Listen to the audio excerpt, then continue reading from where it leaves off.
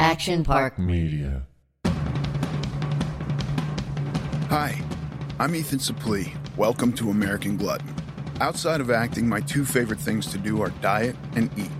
I have a very complicated relationship with food, and on this podcast, we're going to talk about all of it. Food as entertainment, food as sport, food as fuel. I'll talk to experts and the average person, just like you and me. I hate to ask you to do anything, but if you're enjoying this show, please take a moment to like, subscribe, rate, review, all of the above on whatever app you're getting it from. Today on American Glutton, I'm so happy to welcome the incredible Rachael Ray. I can't say enough about how much I've personally learned from her and the good that she does for millions of people. Let's get right to it. You can find Rachael on Instagram at Rachael Ray. Rachael Ray, welcome to the American Glutton podcast. Oh my God, I am so excited to be here. I invited myself. I begged you to let me come. You are one of my favorite, most inspiring and inspired guests of all time. Everything you said brought me to happy tears, and I begged to be on the show. Thank you so much for having me and making time. Well, I have to say, well, thank you for having me on your show, and thank you for those accolades. I appreciate that. I don't know that I can fully ingest them and have them, but I appreciate the sentiment. And I just want to say how big of an impact you had on my life, because, and I think that this could be true for anyone. I like to talk to as many people with as many different and divergent ideas on diet and nutrition as I possibly can. The one point that is consistent is responsibility for and with food. So it doesn't matter what plan you're doing. If you're doing carnivore or veganism and anything in between, you have to be responsible to some degree for getting the food that you need into your body. And right. Through you, I feel like you are providing a service to so many people, you know, especially in this last year where we all were so reliant on stuff like Postmates and stuff like that.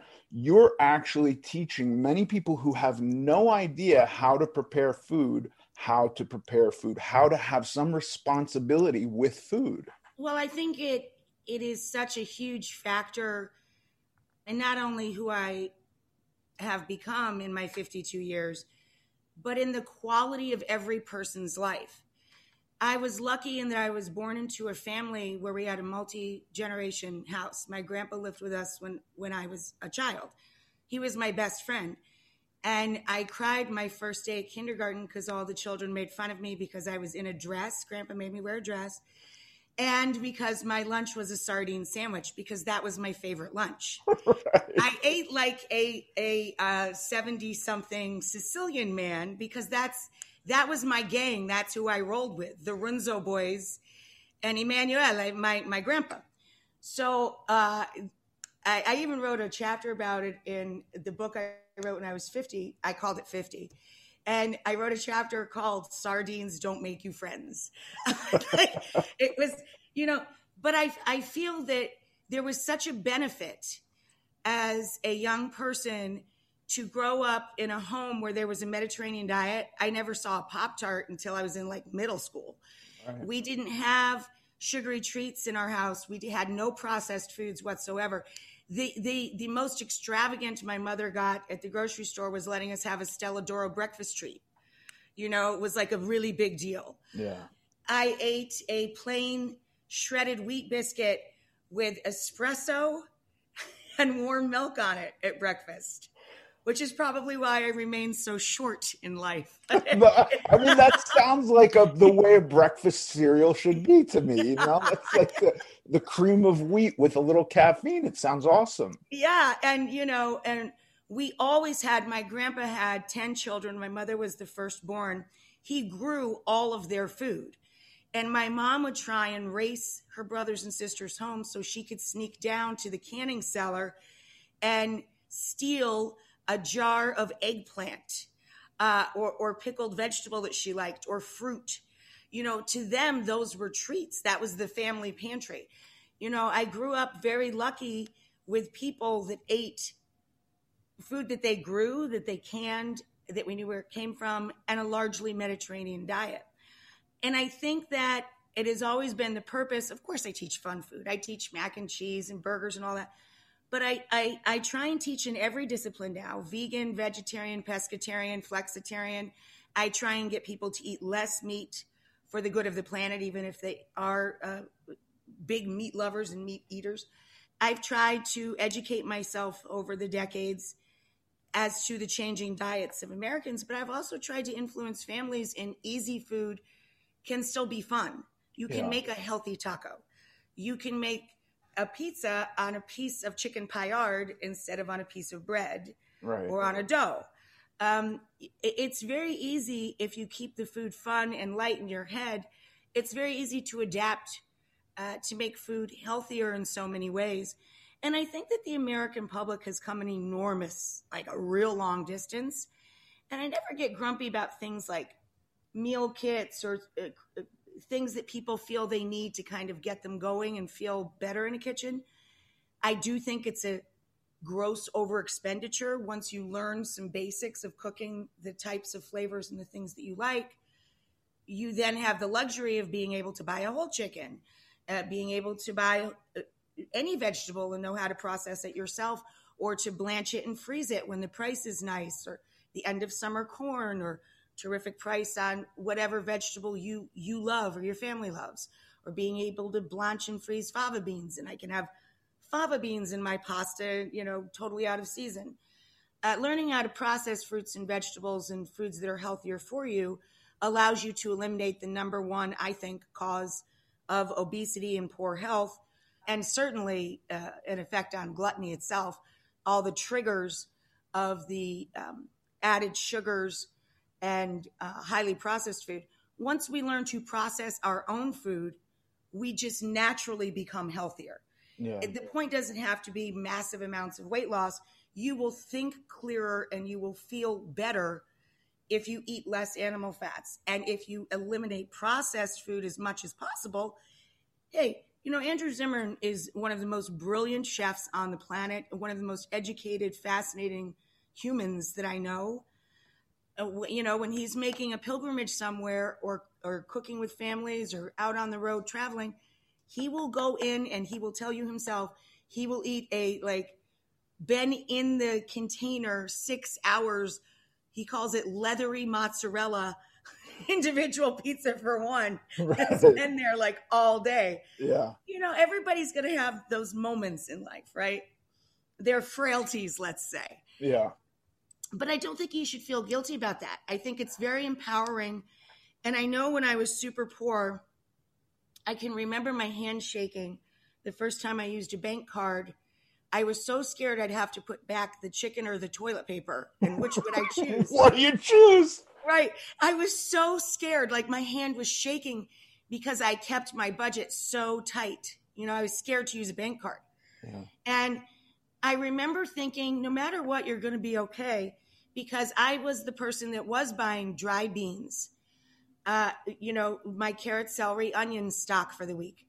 So I was the person who was already buying dry beans and plenty of vegetables and a whole protein because I knew what to do with it.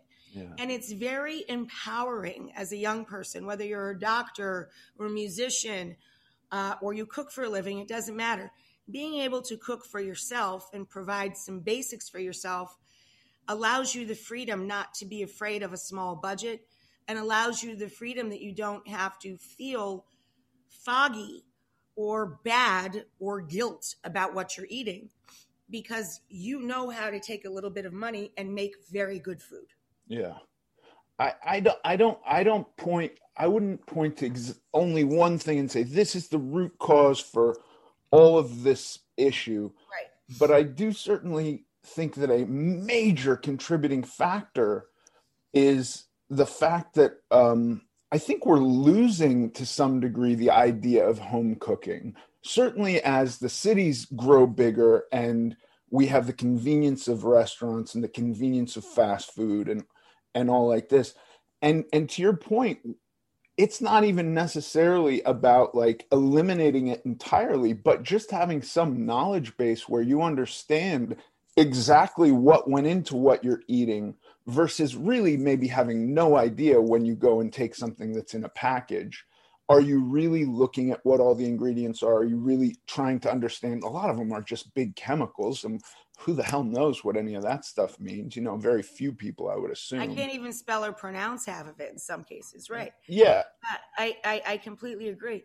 And that's what I'm saying. Knowledge is always very empowering. It's enlightening. It makes you a calmer person. And it just arms you so that the next day or the next week or the next month, you can make a slightly better decision. There's no silver lining to a pandemic, just simply not. There's death and sadness and economic loss and pivoting and, the loss of businesses and life in every way possible. But I do think that it also brought families together more so than ever. And when we are hardest hit, that's when we come together the strongest at the table. I don't, from any place in the world, not just here, but this is a universal thought. To hear my mother talk about her youth, you would think she was very blessed and that she had this very rich life. They were very poor and they grew most everything that they ate. But to hear the stories, they were so rich with the time that they spent with each other. And she never had a set bedtime. My grandpa would get them out of bed in the middle of the night so they could see the northern lights. Or he felt like having a bonfire because it was the end of the fall and he had to burn his vines to enrich the soil. Right. So he'd wake all the kids up and they'd sing in the middle of the night and have a bonfire. I mean, they lived by different rules. Different things were important. And I think that's what we try and do in a small way on the show is remind people how important those little things are. Little rituals like being able to provide for yourself, loosening up family rules about when families can eat together. It doesn't always have to be at the same time or in the same way. Making food more fun and inclusive for kids, letting them make a mess in the kitchen. You make a mess in the kitchen, not being afraid to fail. People get so uptight about having everything look right and be right. It doesn't have to be. The point is that you tried and that there's a process there and that it becomes a story, and that food is like music and that it connects our generations.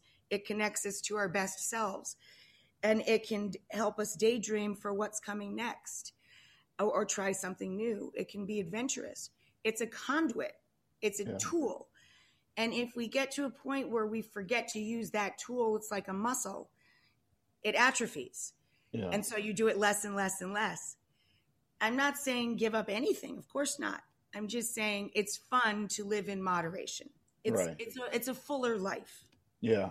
If somebody, for instance, who is struggling with these ideas and has relied, I think also we can think about, like, I think when I think back to the way my parents were raised, they were taught some of this stuff in school. There was home ec where some of these principles were at least delivered to them.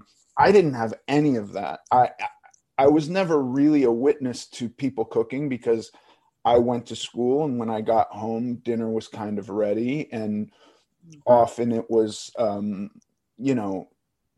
processed, or even if it wasn't processed, I didn't like it very much. It was occasional trips to see my grandparents that I would witness cooking, but I was always separated from that, not allowed to really participate. So it wasn't until way later that I decided to look at it, and during my first real self-determined diet, started watching you and going like, oh, when I'm back to having to prepare food and make food, I can do this. But for somebody who has relied solely on restaurant foods, who has no idea, who the idea of going and buying chicken or veggies or dry beans, like, how the hell do you make dry beans? Beans should come in a can with lots of lard. You know what I mean? Like, is there a simple thing that you would suggest somebody begins with? Well, you touched on two things there that are important to me, so I'm going to back up to the first. Okay. When I was a girl, we still had home ec and shop. auto shop and wood shop, home economics, civics class. We have downgraded our quality of public school and public food to a catastrophic level. And that's happened under both Democrats and Republicans. I don't care how you vote. We all need to get behind improving that again. I worked on it for the entire Obama administration. I worked on it, started with the Clinton administration. The reason I started a brand was to improve school food, start an educational program and a scholarship program for American kids, and to feed the hungry. That's how we started our business plan. Oh, wow. And then it branched out into animals and all that. But I wanted to pay the next generation because our schools aren't doing it anymore. And this touches on so many things. Access to food through public schools, through our tax dollars, local and federal, should cover food for children. And if our only delivery system to give children nutritious food is through our school system, give them access 12 months a year to that. And when they're in school, make sure that that food is nutritious and that they have breakfast. For some children, this is their only food security, period. And then the idea that they don't have time to eat together anymore. They don't have proper physical education anymore or enough of it. And they don't have these basic skills. You used to be able to graduate high school. You could go to BOCES your senior year and train outside of classrooms and work on lines as a cook or work in a garage. You could have part-time gigs as part of your schooling. You could go and had to go to learn how to fix a car, learn how to build a birdhouse and a lamp, learn how to sew on a button and scramble an egg and bake a cake. These are things that were about quality of life. And they added as much to education as STEM, for all of us. A lot of people never use algebra the rest of their life, but everybody uses life skills. Everybody needs to know how to turn the fuse box back on, how to jump their car, how to sew a button. Like, they're things that gave us a quality of life and a relationship with each other. So I think that it's important that we bring back a cooler version of that now. It can't just be about testing and broadband access, although I think that's very important to add to the infrastructure, of course. Universal broadband access across our country, very important. But it's also important to give children a time with each other, face to face, to digest good food, to play games, to build relationships, to learn their social skills, and to have a skill set that touches on the arts, the basics of living. All of that should be in our public school system. For those of us who grew up without that benefit, I tell people all the time of any age, a lot of folks, I was so inspired by one of our guests the other day. She was a flight attendant for 33 years, lost her gig, and went to culinary school. After ending a 33 career, having it ended for her, I should say, she started a whole new life. Now she owns Twisted Soul Cook Shop, and she wrote a cookbook, and her food is incredible. And she took her soul food roots and all these big flavors, and she applied it to every cuisine that she studied all over the planet Earth. And she used to smuggle into every country a crock pot and a hot plate, and she would cook. She'd go to the market and read all about and talk to people face to face about what the food was in the south of France, in Germany, in Spain, in Italy, all over the world. She taught herself all these different disciplines, and she took herself to culinary school first just by cooking for her friends. Right. I said, how could you cook for them if you're in a little hotel room and you're there for like 30 hours? And she said, well, I had a hot plate, of course. It was just so adorable. But I think that it really has to start with what you like or what you grew up loving so much. Yeah. What she loved about her soul food roots was that it reminded her of her aunties and uncles, her grandparents, and the flavors reminded her of being with them. And then she applied them to different seafood or plant proteins. She took things that were familiar and expanded her horizon. So I tell people all the time, if you are afraid of cooking or you cook very little or you only cook from kits, think about it like this. Close your eyes, and if somebody said you could plan your menu for the whole month and have anything you want all the time, just look at that in your head. 7 or 10 of those things, they're all Tex-Mex. 15 of those things are Italian. I'm a real meat and potatoes. I love vegetables. I cannot live without this, and this. Whatever you love the most, that's where you should begin, because that's where your natural interest level in making that thing with love will land. And that's what you have to find. You have to find the spark that makes you want to get behind the pan and the knife. So if you're making it about you love cauliflower, then you're going to learn how to make cauliflower in the most beautiful ways you can possibly imagine because you love cauliflower.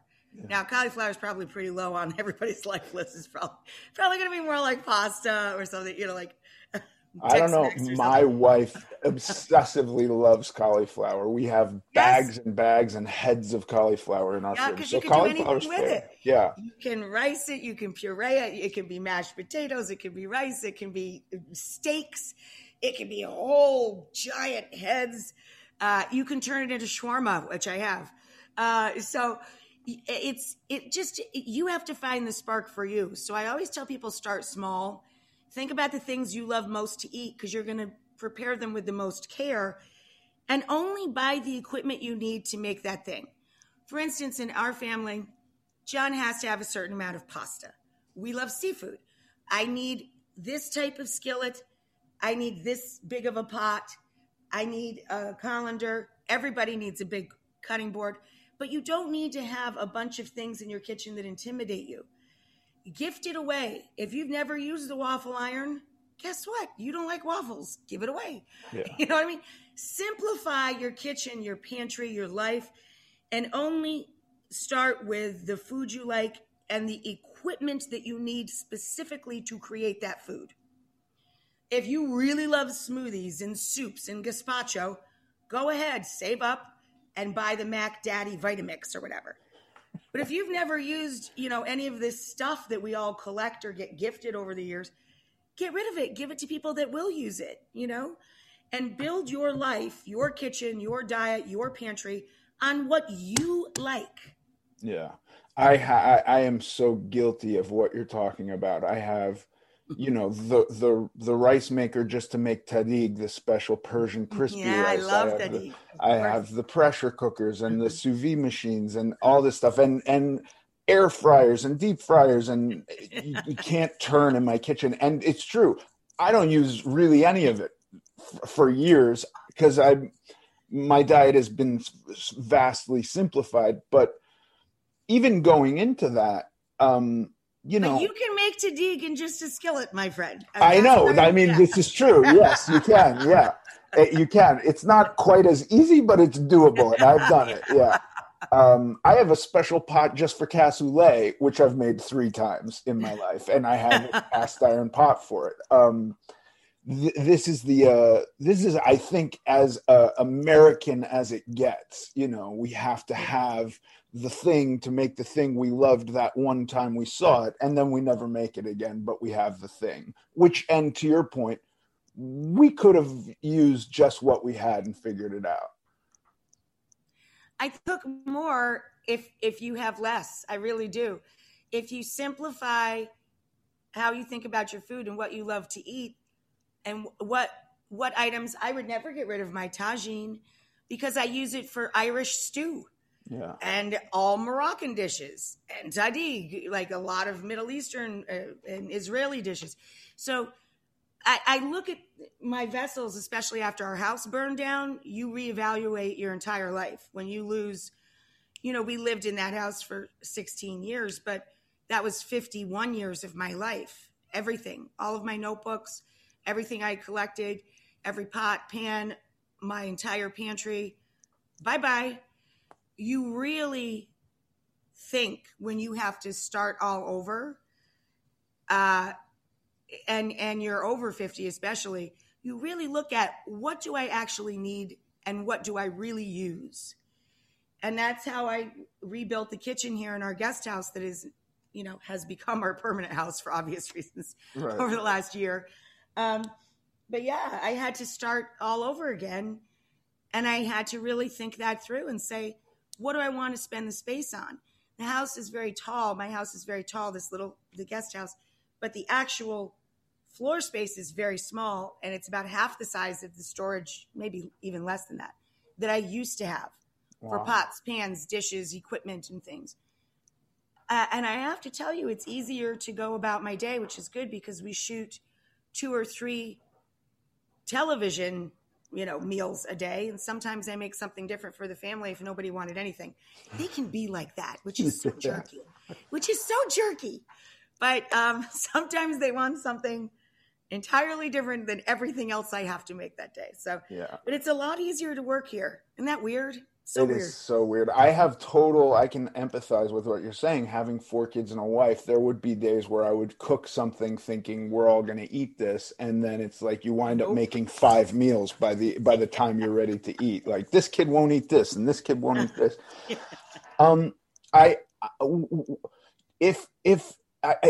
Here's another idea I have that I try to look for ways to circumvent it. But I think that, like, as you said, Don't go anywhere. We'll be right back. the school is the source of food safety for a lot of kids. And now we have, unfortunately, in my eyes, corporate sponsorship in a lot of these instances where their exposure to Mexican food is Taco Bell, their exposure to Italian food is Pizza Hut, their exposure to American food is like McDonald's or Burger King or something like this. And so I think it can be very, very hard when you have a multi-billion-dollar corporation whose sole purpose it is to figure out making the item of food that people are going to keep coming back to, are going to salivate at the thought of, and it's hyper concentrations of fats and sugar. That's and right. Molecularly engineered that way. Yeah, these things have scientists in labs putting them together and messing with the molecules so that when you taste it, every bit of desire in your mouth is exploding. And I go like, how do we, if that is where kids are learning to eat a lot, I don't think it's an absolute, but a ton of them, how do we compete trying to sell them cauliflower and chicken? Well, you have to make, that's what I said, you have to make a compromise. You have to make soft tacos instead of fried tacos at home. You have to sandwich a little cheese between 2 layers and put fish inside instead of, if you make it tasty and all they hear is the word taco and they see things that look similar, I mean, they will try it. They will. The food has to sound and act as fun as the other product. My husband, he's definitely a meat eater. He far prefers Impossible to ground beef. Really? In fact, I call them Big Smacks. I use yogurt or sour cream, and I make a spicy sauce. I don't use mayonnaise. And I made what would appear to other people to be a Big Mac, right? I made them side by side. Really the absolute best butcher in New York City, ground sirloin, and the Impossible. He not only preferred the Impossible, he thought it was the meat. Wow. I mean, he loves it. He loves it. And you can make that, and I have friends that I do cook-alongs with that have gone through different dietary restrictions and allergies and stuff. I have made vegan meat sauces. I have used Impossible to make a Tuscan-style sauce, and it was absolutely outrageously delicious, and you would never know the difference. So the food has to look as enticing as the food that's not so great, but we do have to invest the time and be willing to make it at home. Yeah. It doesn't really take that long to throw a hamburger or taco party for your kids. Right. But you can make it with Impossible. You could make the tacos super healthy with lean proteins and still make it look like taco night. It doesn't have to look so different. It doesn't take that much time to make fun, healthy, stand-up hard shell tacos. Fine. But if instead of using meat, I'm using Impossible, it's better for the planet. It's high protein. It's great flavor. And they would never know the difference. They just think it's a taco. Yeah. but you know what you're feeding them. And that's what I've always said about food, especially takeout or drive up type food. If you make your own, you control the salt, the fat, and the quality of ingredient. I don't care what you eat. You can eat macaroni and cheese. You can eat tacos. You can eat pizzas. I don't care what you eat. If you make it yourself, it will inevitably be healthier for you and be filled with more vitamin content, and that's just that. It doesn't matter if you're making your own Chinese or making your own tacos. By being in charge of it and just investing a little bit of time, and that's why 30-minute meals was like the original promise, because people would wait 30 minutes to get, the Domino's delivery. And then right. Domino's had a couple of incidents and they stopped making that promise. But I figured if pizza, if people were willing to wait 30 minutes for a kind of an okay pizza, they should be willing to spend 30 minutes making food, for themselves and the people that they love. I also think that learning fun foods like that helps when you're feeding a large group, 4 children, the whole family. Because if I just warm up the hard or soft shell tacos, here's the plant-based meat, or here's the veggie filling, or the black bean filling, or whatever. Here's the chicken filling, here's the shrimp.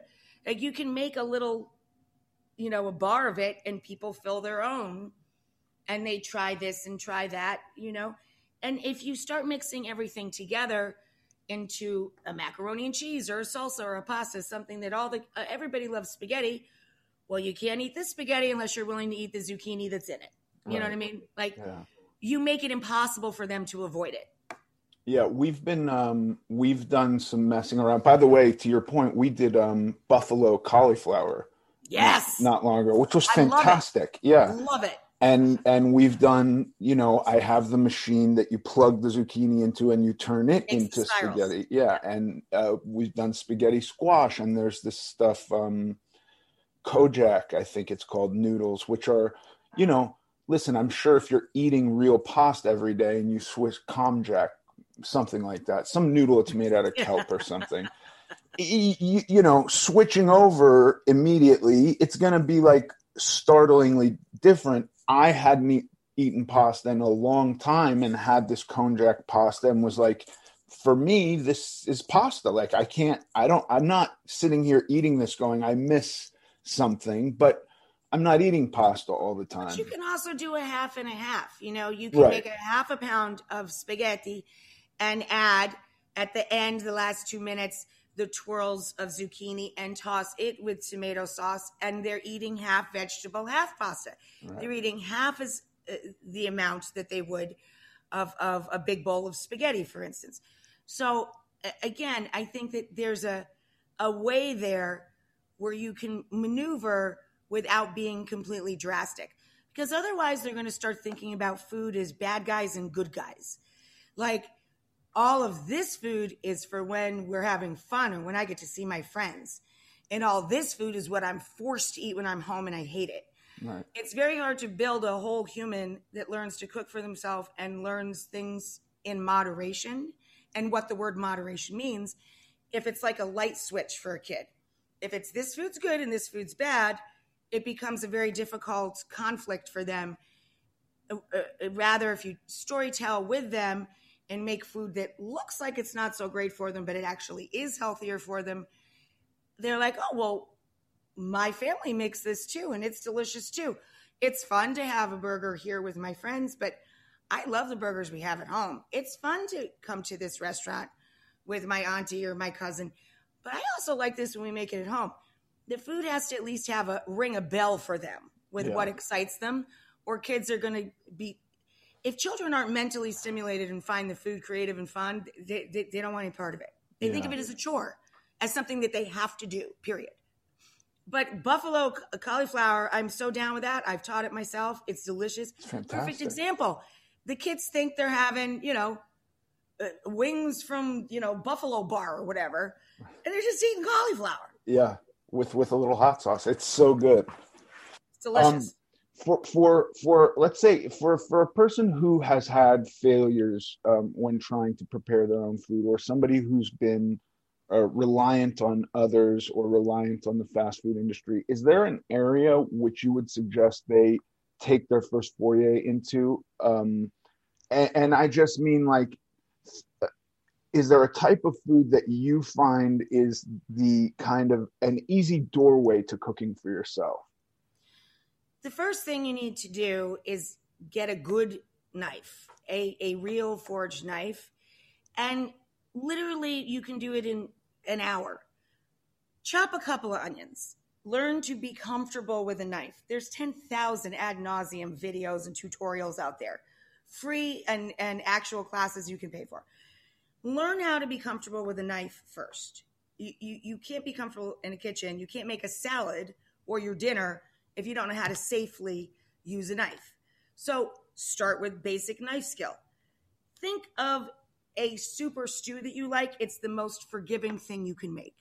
So whether you love noodle soup or chicken noodle soup, or you love chili, again, you can make any of these things plant-based or as healthy or as lean or as light as you want, but you're cooking in liquid, so it's very forgiving. You're sauteing over a moderate heat in whatever healthy fat you choose. We predominantly use olive oil for obvious reasons. That's the way I grew up. But we have all sorts of different oils in the pantry for all different sorts of projects and reasons. But I would start with something you love, a chili, a sauce, a soup, a stew that's very forgiving. And then you can use it in a couple different ways. You could use it, wrapped in a tortilla or topped over rice with some beans. You can eat it, just with a couple of pita chips or something. Start with things that are forgiving. A simple roast chicken. Roasting vegetables could not be simpler and changes their entire flavor value for me across the board. Roasted broccolini, roast cauliflower, roasted green beans, roast asparagus, so delicious.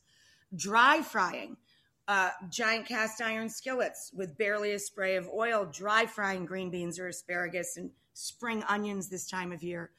All of those things together, so delicious.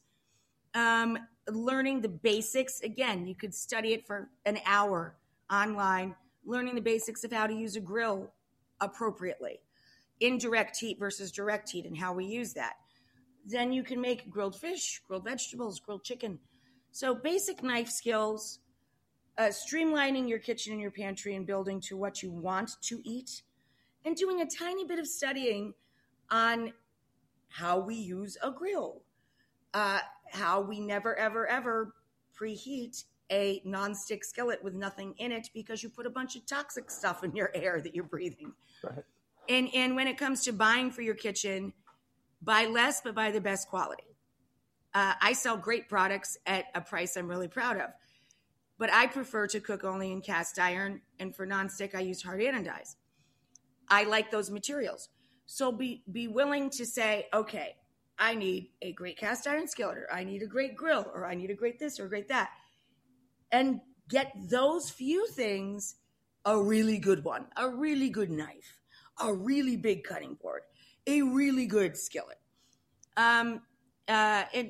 Just begin there, baby steps. Also, don't try and make something that is intimidating to you before you even begin cooking it. If you're looking at a picture and you're like, boy, that looks amazing, let that be a long-term goal. Like if it looks intimidating, chances are you don't have the skill set maybe to do that yet. Pick a picture you like, an image that you like on either digitally, on the internet, on Pinterest, or in a magazine or in a food magazine, one that you can see yourself doing. I humbly suggest that my in-season magazine, I do write 30-minute meals every single issue, and they are quite simple and quite lovely. And I write only in season. It's the name of the magazine.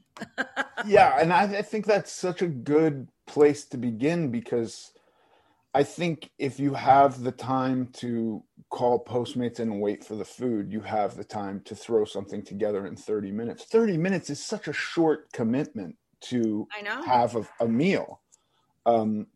I spend hours and hours meal prepping, and then, on Wednesday or Thursday, I run out of food and I'm throwing stuff together in little 30-minute increments. And this is just a successful way. Also, to your point, I have kind of, I think now 4 levels of knives. One's in a block that's accessible to everyone. One set is on magnets. One set is hidden in the kitchen. And then the ones that I really cherish are hidden in my sock drawer, which I've just given away. But I'll take those out and clean them and put them back every time so my kids don't dull them up.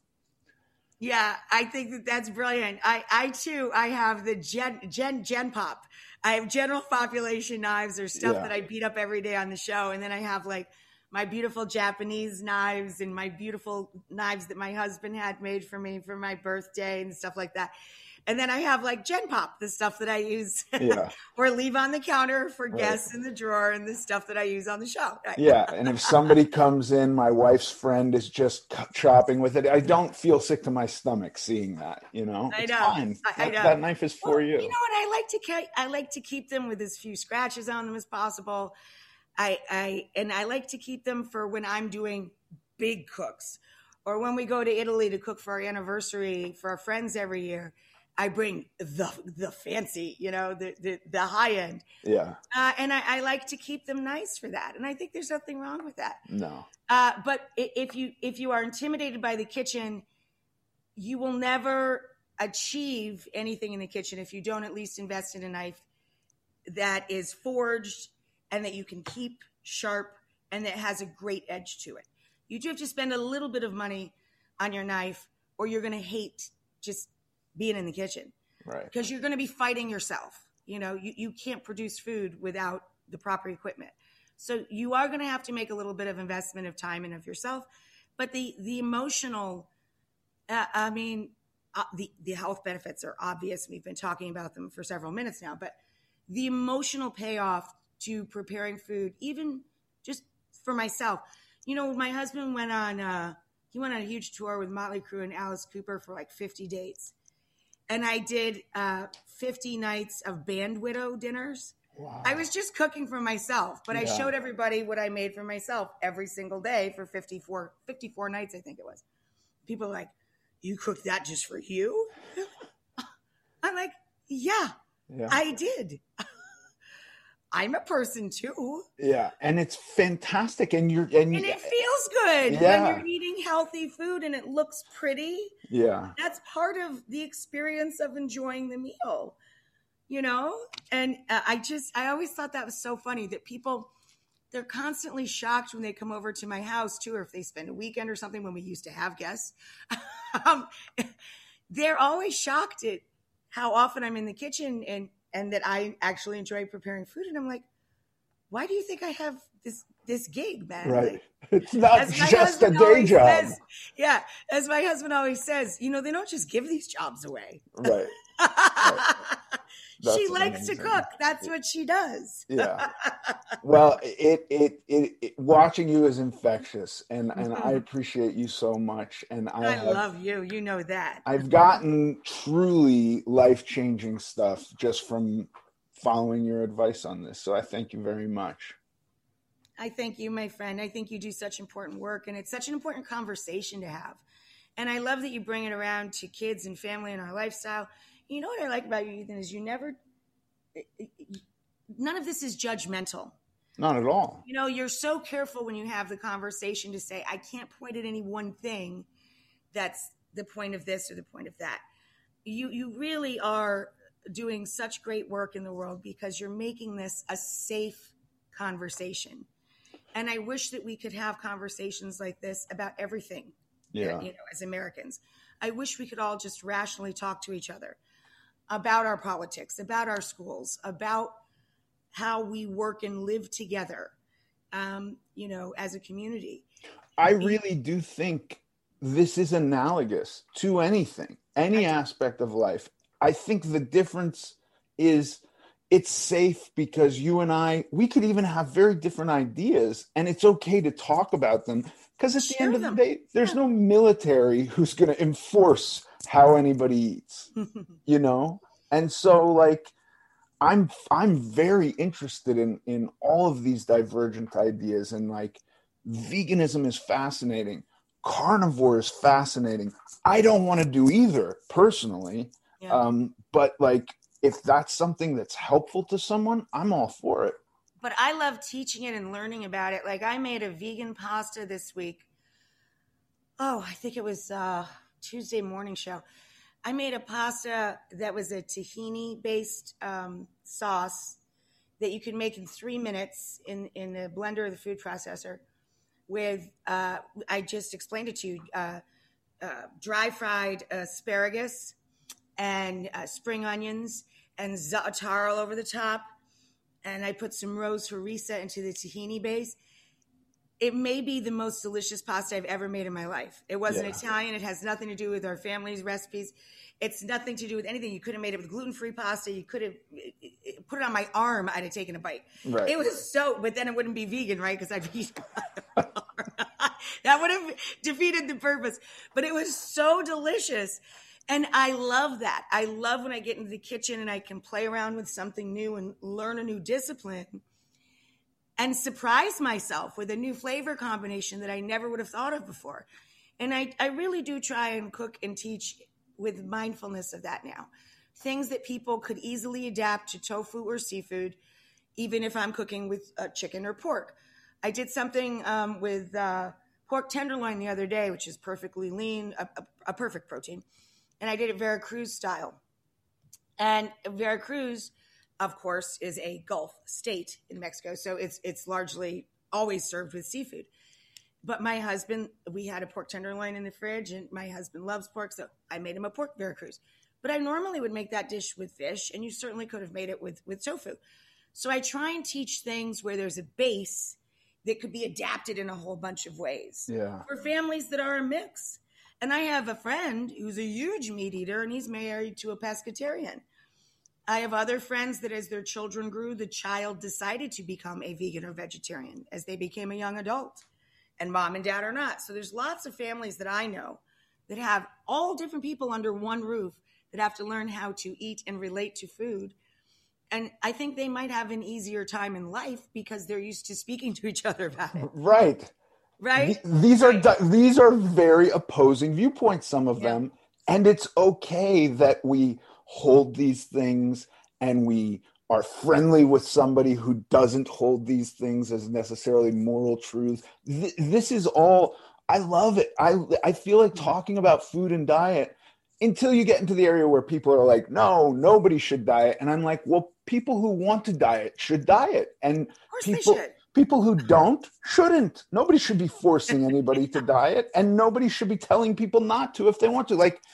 And we should be exploring all the different diets and talking about them and having interest in them. And it shouldn't be a fight between man is only meant to eat meat, or eating meat is the worst thing you can possibly do. Don't ever eat meat again. These two things for me are fine if they work for you, but if they don't, that's also okay. Yeah, I love educating myself on them. I feel just like you do. I love learning about them, and I love broadening my mind and my palate as a human. I eat much less meat now than I did maybe 10 years ago. Oh, for sure. But we haven't eliminated meat from our diet. But I love learning all these different disciplines and these different products and educating myself as to how people live around the world. It's just another conduit that brings us closer together. Just as I said earlier, just like music. Yeah. These are the things that we use as connectors. And I think we need to break down those things that you're talking about. When people feel only rigid about their plan or their life or their path, that's what we're trying to break down with work, the important work that you're doing, turning this back into a conversation and letting people live and let live. And by just having the conversation, we're all going to try new and different things. We are. You just naturally, it just happens. You become broader minded about all this stuff when you just listen. But it has to start. Listen, honestly, you talking about pan-grilled green beans with tahini, my mouth is salivating. I'm going to make that today. Well, the sauce should be up. I don't know if they've posted it yet, but it was so easy and so delicious. And you could put it on anything. You put it on vegetables, grilled lean protein. It was just outrageous. Yeah. with rose harissa. You have to order rose harissa. You get it online. I just got 3 more jars. Amazing. Seriously, I'm so addicted to it. It's amazing. And Yoja Madalungi, I read about it in his book, and I was shocked that he didn't have a recipe for it. And you go to where the recipe would be in the pantry, and it's like, buy this brand. He just buys it in a jar. Right. He doesn't make it, he buys it. Yeah. Of course, because somebody's doing it really well. Yeah, exactly. Why not? And so I put it in so much stuff now. But that tahini harissa sauce, the bomb. I can't wait. The bomb. Rachael, thank you so much. I really, really appreciate this conversation. Oh, thank you too, my friend. It's wonderful to see your face. You too. You're someone who just makes me smile from the inside out. Like you look so happy and healthy, and continued success and blessings to you and your beautiful family. You too. So I cannot wait for the next one. I'll come back anytime, and I hope you'll receive our invitation as well. For sure. We're almost done with this season, but we'll have you back this fall. Awesome. Lovely to spend time with you. Love you. Too. Bye. Love you. Bye. And now for the Q&A. This comes from Aaron. Hi, Aaron. Aaron says that he and his fiance started going to the gym to get ready for their wedding in September. He said, I push myself to go to the gym at least 5 days a week to get to my goal. She goes with me sometimes, but complains when I see more progress than she does. Although she looks beautiful if she goes or not, how do I try to push her to go and help her out without being a dick about it so she sees the progress that she wants? This is a great question, and this is also a very, very, very tricky thing we're about to discuss here on this Q&A. I was going to say, this is like, if you can handle this, you're going to solve every man's problem for the rest of his life. I got to be honest with you. My gut instinct is don't work out with your fiance. That's my gut instinct. I have never, I don't think I've ever had a bunch of success trying to work out with my wife. She does yoga. I'll go with her to do yoga occasionally. She used to, prior to the universe ending, did this thing, Barry's Boot Camp. I did that with her a time or two, but honestly, let's be honest, that's just cardio. That's not anything but cardio, and I don't want to do that much cardio. I think dudes and gals have different... I don't even know what to say, because... Your fiance could probably get a damn good workout at the gym. I just wouldn't have it be at all related to what you're doing, you know, in any way. If there's going to be some, like, we're going to hold bodies, you know, in comparison, dudes and girls tend to change much differently. And so whatever your workout is, if she's going and comparing what she's doing at all to what you're doing, that's going to be a tough thing. When I was riding bikes a lot, my wife and I went to Napa, and she went wine tasting the first day, and I rode my bike all day, and then the next day we were hanging out, and I would go and taste olive oil while she would taste wine at these vineyards. And then on the third day we were hanging out, and she was like, let's go on a bike ride together. And I thought, yeah, this will be great. Terrible idea. What a fucking terrible idea. Now, we took like normal beach cruisery bikes from the hotel, but like, I'm an asshole. And we're, you know, Napa's surrounded by hills and mountains, and I'm like, let's go up this really steep hill, and I'm going to go really fast, and I'll wait for you at the top. And that was not fun for her at all. So, and now she might beat me on a bike, to be honest with you, because I don't do much cardio, and she does lots. So it might be a different thing. I'm just saying, I have not had success where my wife and I have dieted great together, and she also gets a little pissed off at how much more I can eat than she does. I can't help that. if I brought her in to lift weights with me and I was putting little tiny 5-pound or 10-pound weights on a barbell and having her do anything, first of all, I wouldn't have her do any of that, but like, you're understanding what I'm saying.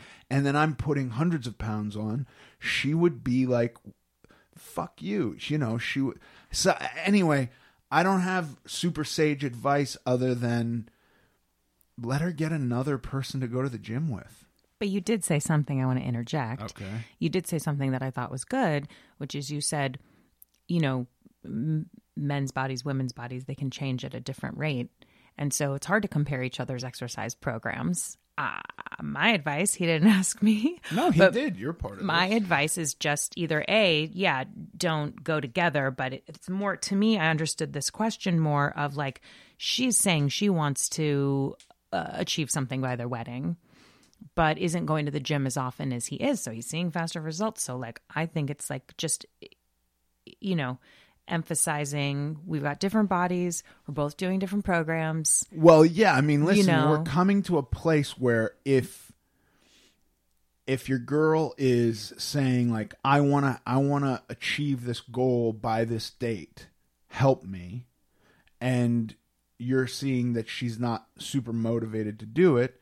Yeah, maybe you have a talk like, hey, how serious are you about this? Because I don't care. It sounds like you think she's beautiful no matter what, which is what I tell my wife and I think is absolutely true. And she believes me some days. And I always mean it. You know, you don't have to do this thing for me. This is what you said you wanted, but if you want it and you're feeling like you're not making the kind of progress you want to make, let's talk about that. Let's figure out something, you know, that I think is fair. If it's that she's going and looking at, you know, look, dudes have testosterone and girls have much less of it, like much, much less. And that is like all about muscle repair. And it's not gonna be as easy. It just isn't. I'm sorry to say, guys, I think lose weight generally quicker, build muscle quicker.